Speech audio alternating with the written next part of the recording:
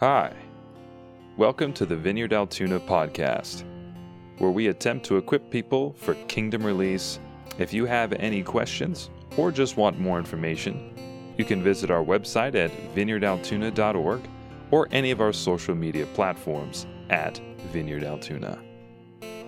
And now, here's Betty with the message. Hello, everyone.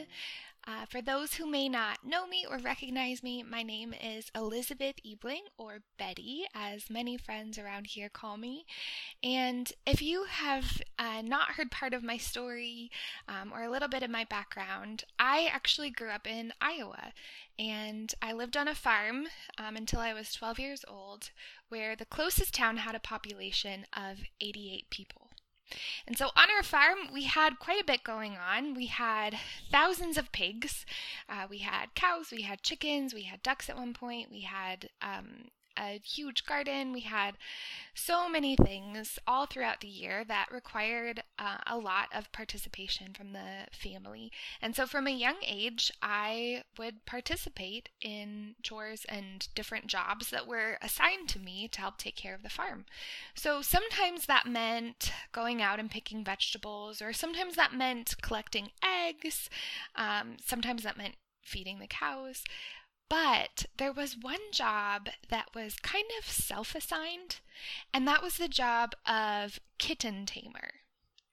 And so I'm not sure if any of you have had experience with this, maybe if you've been around farms that have cats.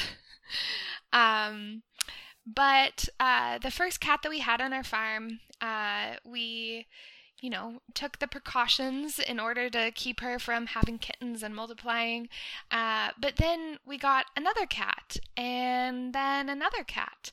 And before we knew it, and we were able to stay ahead of the game, they multiplied, and we ended up with over 30 cats.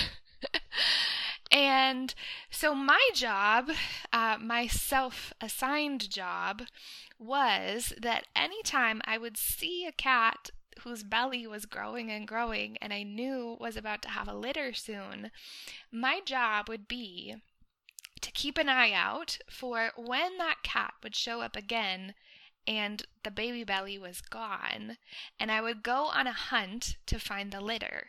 Because often what cats do out of instinct is they take their litters and they hide them to protect them from predators and from other animals.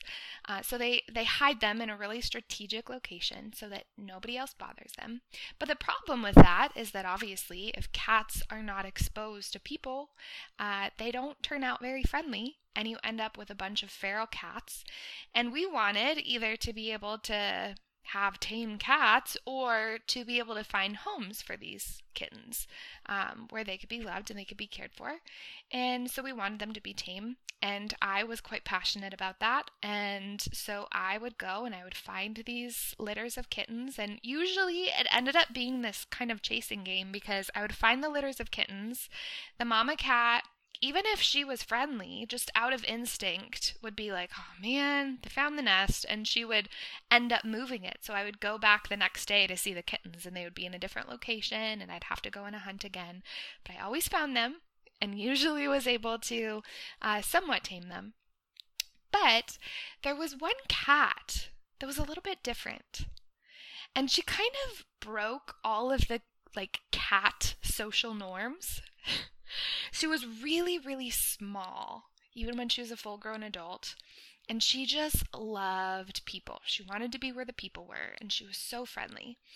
And before we had a chance to go and to get her fixed, she actually ended up pregnant as well. But what was different about her was that instead of going and hiding and trying to find a different place for her litter to be born, when she was going into labor, she would actually come and try to sneak into the house and wanted to have her kittens in our house because she so desperately wanted, us to love them or something. I'm not sure. She just wanted them to be close to us, even when they were freshly born, which is so unusual for animals. Usually they're very protected for those first few weeks when they're born. But from the very beginning, she just wanted them to be around us. It was the strangest thing.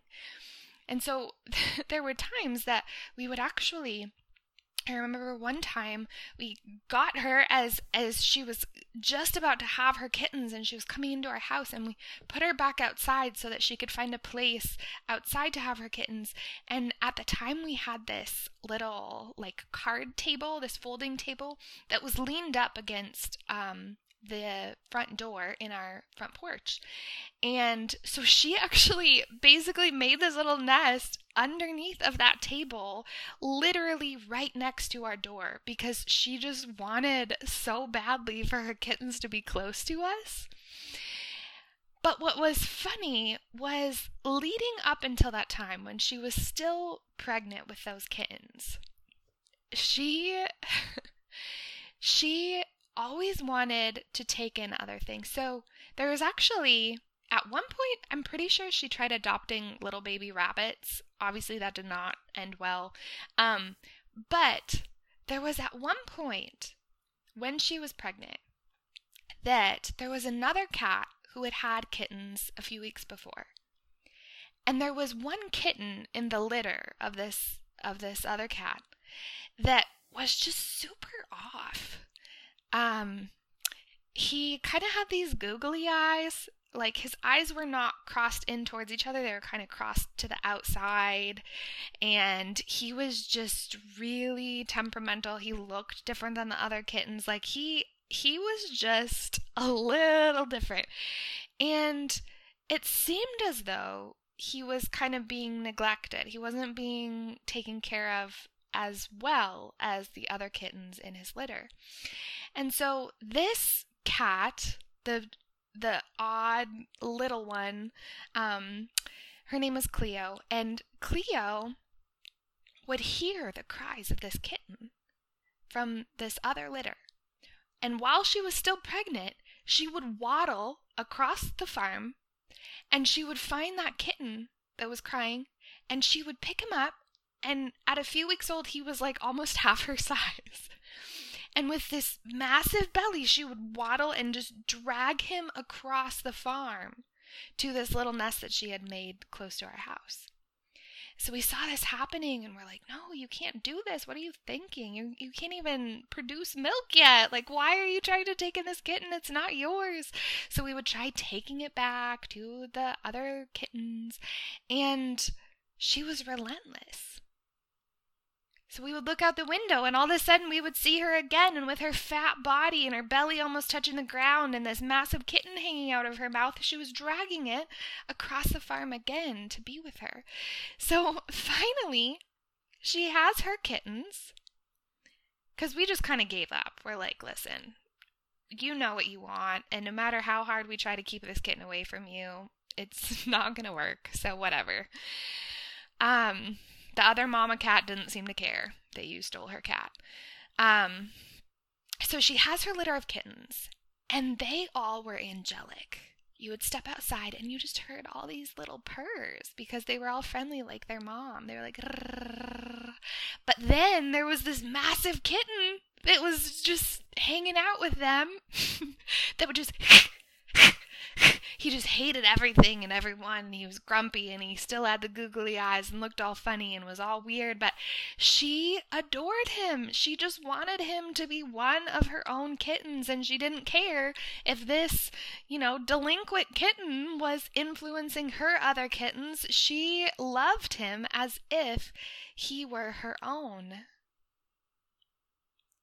She loved this kitten that was a total little outcast, a total outsider. In the last couple of weeks, Derek has been talking about the heartbeat that God has called us to as a church. And a big part of that is loving and welcoming the outsider. So we're going to look today at a passage where Jesus shows us the perfect example of what it means to love somebody who has been outcast. So, if you have your Bibles, you can turn with me to Luke 8, starting in verse 40, and we're going to read 40 through 48. And I'll be reading out of the New Living Translation. So, in verse 40, it reads this: On the other side of the lake, the crowds welcomed Jesus because they had been waiting for him. Then a man named Jairus, a leader of the local synagogue, came and fell at Jesus' feet, pleading with him to come home with him. His only daughter, who was about 12 years old, was dying. As Jesus went with him, he was surrounded by the crowds. A woman in the crowd had suffered for 12 years with constant bleeding, and she could find no cure. Coming up behind Jesus, she touched the fringe of his robe. Immediately, the bleeding stopped. "Who touched me?" Jesus asked. Everyone denied it, and Peter said, "Master, the whole crowd is pressing up against you." But Jesus said, "Someone deliberately touched me, for I felt healing power go out from me." When the woman realized that she could not stay hidden, she began to tremble and fell to her knees in front of him. The whole crowd heard her explain why she had touched him and that she had been immediately healed. "Daughter," he said to her, "your faith has made you well. Go in peace." So as we dig into this passage a little bit, would you pray with me? Father God, thank you so much for your word, and that we get to see these living examples of Jesus and how he loved those who were so ostracized from society, and how he saw people. I pray, God, that your words would come alive, that whatever is from me would fall to the ground, and whatever is from you, God, would speak to our hearts. In Jesus' name we pray. Amen. So, this passage is interesting because it's not just mentioned in one gospel, and it's not just mentioned in 2 of the gospels, it's actually mentioned in 3. It's mentioned in Matthew, Mark, and Luke. And a lot of times we look at this passage as from the perspective of the faith of this woman, and that's a huge part of this story. But it also shows us just such a significant part of Jesus' character.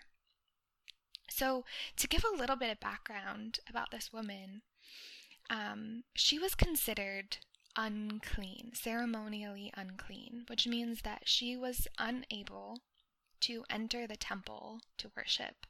So if you look back at some of the laws that the Jewish people followed, you can see, for example, in Leviticus 15, it talks about how women who would experience their monthly cycle, every month they were considered unclean, not only during that time, but for an entire week after it had stopped.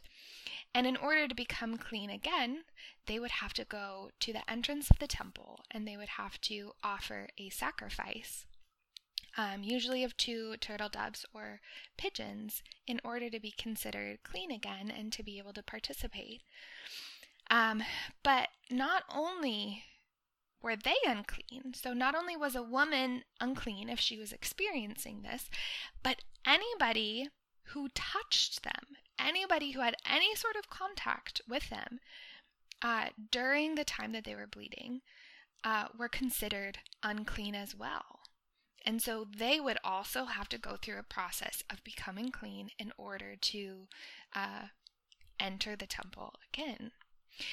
But also, if we look at some of the other laws in the Old Testament, for example, in Numbers 5, as the nation of Israel was traveling and encamping in the wilderness, they were commanded that people like her and that lepers who had a very contagious condition actually had to live outside of the camp.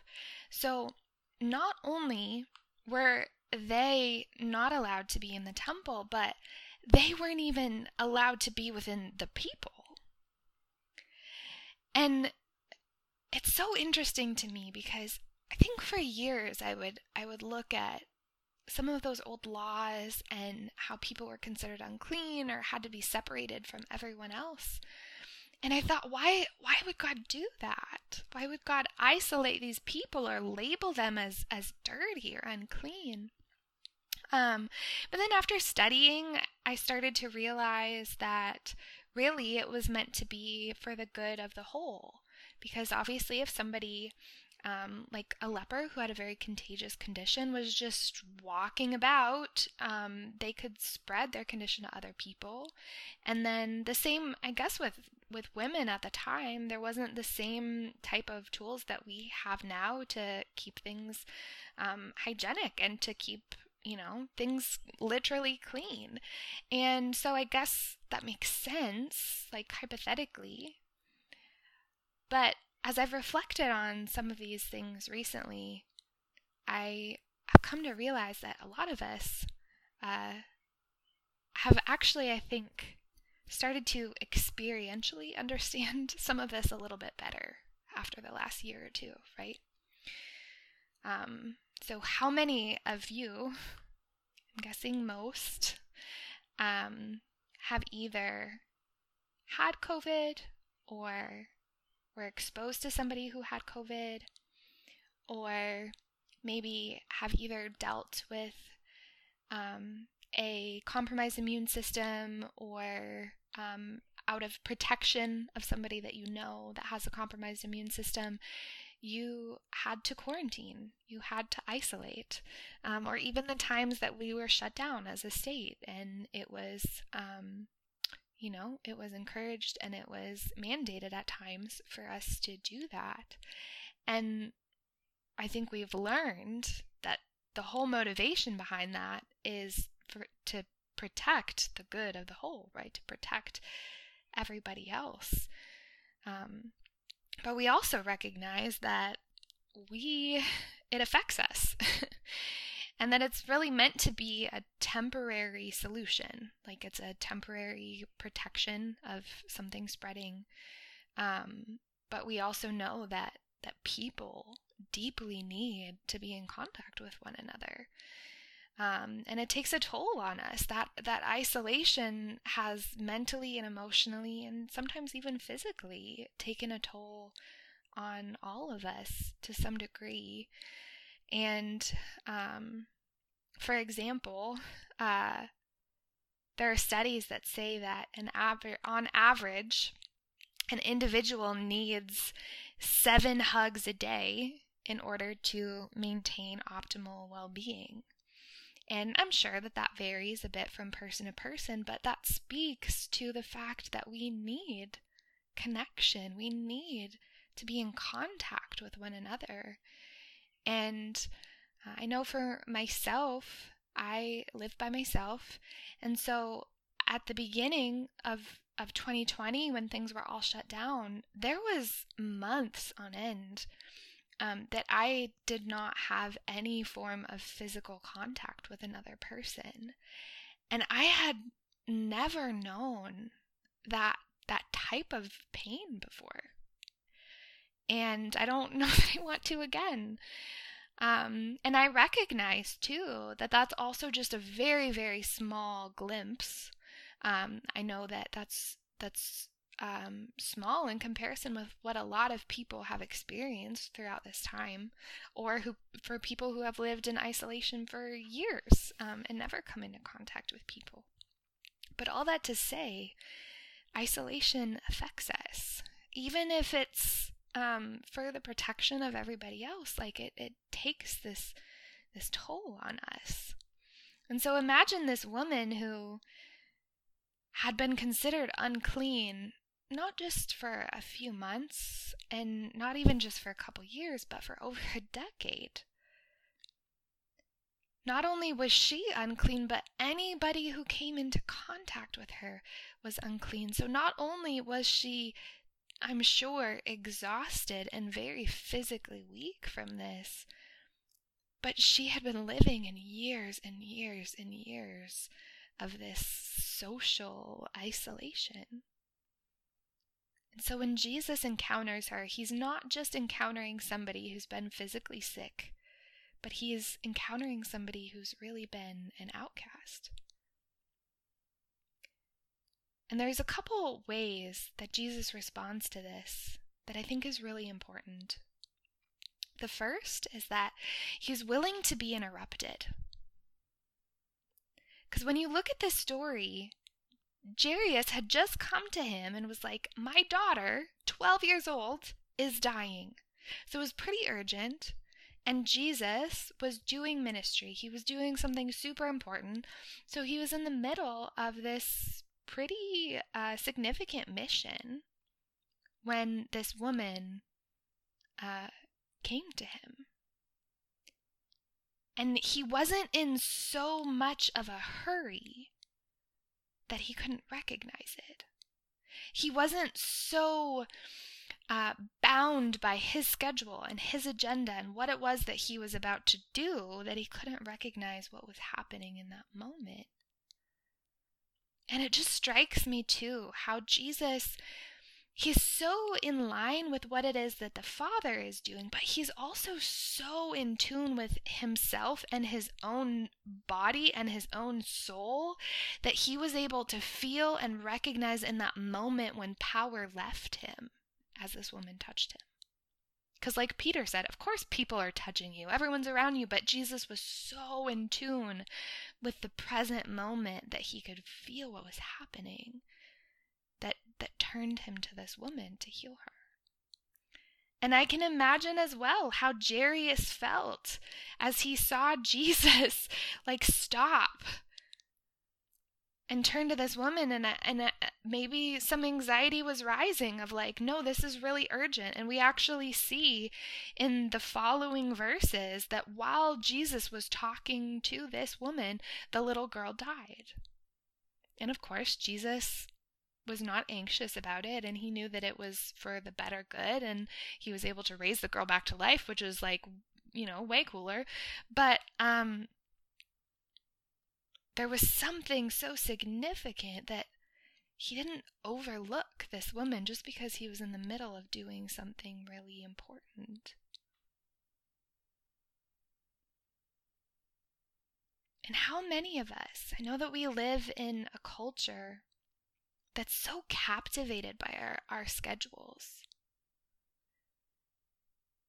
And it can even be schedules that are full of like ministry type things or outward type things.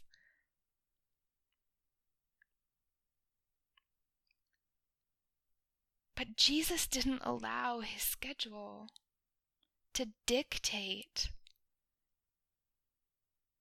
every single move that he made. And he was willing to see this woman who desperately needed to be healed, who desperately needed to be welcomed back into society. And he didn't see her as a burden or an interruption.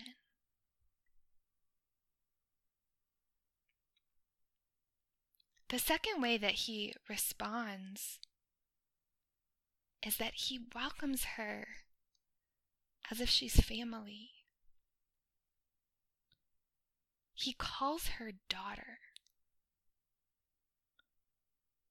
So when he healed her, it was so much deeper than a physical healing. And again, one can only imagine how weak and sick she must have been after all of these years of dealing with this issue. But when he spoke to her, when he called her daughter, when he healed her body, what he was also doing was restoring her back into relationship again with himself and with others. That while before she couldn't even enter into the temple, here she was, coming face to face with God incarnate. And he called her daughter and welcomed her into his family. And before, anybody that she touched became unclean, but yet here she was, and as soon as she touched Jesus, she became clean. And she became welcome again back into family. And I know it's maybe a funny comparison, but when I look at that cat that I had, and how dedicated she was to loving that little outsider. She had enough going on her plate. I mean, she was expecting a whole litter of herself. But yet she didn't let that stop her. She was so determined. She was so in tune in the moment to hear the cry of that kitten that just desperately needed to be loved. And when she pursued him, and when she took him in, and when she welcomed him into his family, she wasn't concerned about the way that he would taint and influence the other little kitties. She was simply concerned that he would be a part of a family.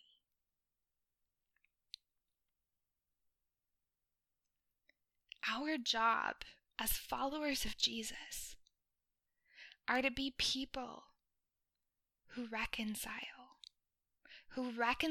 others to God, and who reconcile others back into community with one another. We've been given this task. And so I have a couple questions to think about.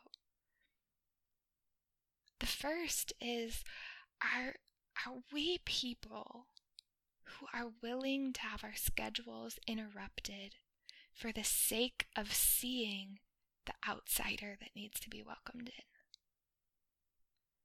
Are we so in tune with what God is doing and even what is happening in ourselves that we would be willing to stop, even in the middle of busyness, to engage with the people that God has brought to be reconciled?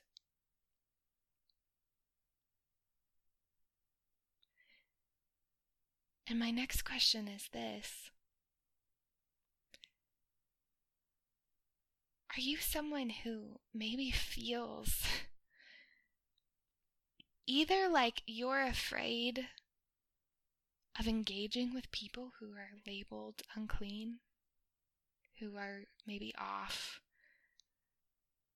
who you're afraid might influence you or the people around you?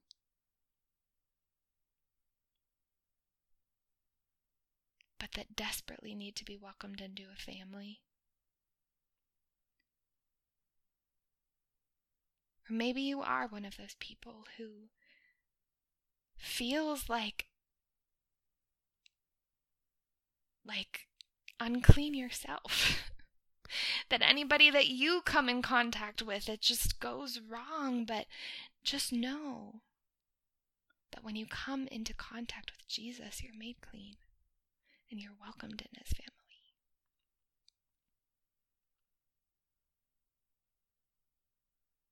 So as we reflect on those things, and as we are open to what it is that God might do and what God might show us, let's pray together. Jesus, thank you so much that you show us this example of what it means to welcome someone who has been outcast by society and identify them as family. So I pray, Holy Spirit, that you would show us people that need to be welcomed in. Even if it seems inconvenient or odd or like an interruption, God, I pray that you would change our hearts so that we don't see those people as a burden. And I pray, God, now for anyone who's been feeling like a burden, or feeling like an outcast, or feeling like they don't belong. Jesus, I pray that you would meet with them, and that they would experience this restoration, not just with you, but with your people and with your family. In Jesus' name we pray. Amen.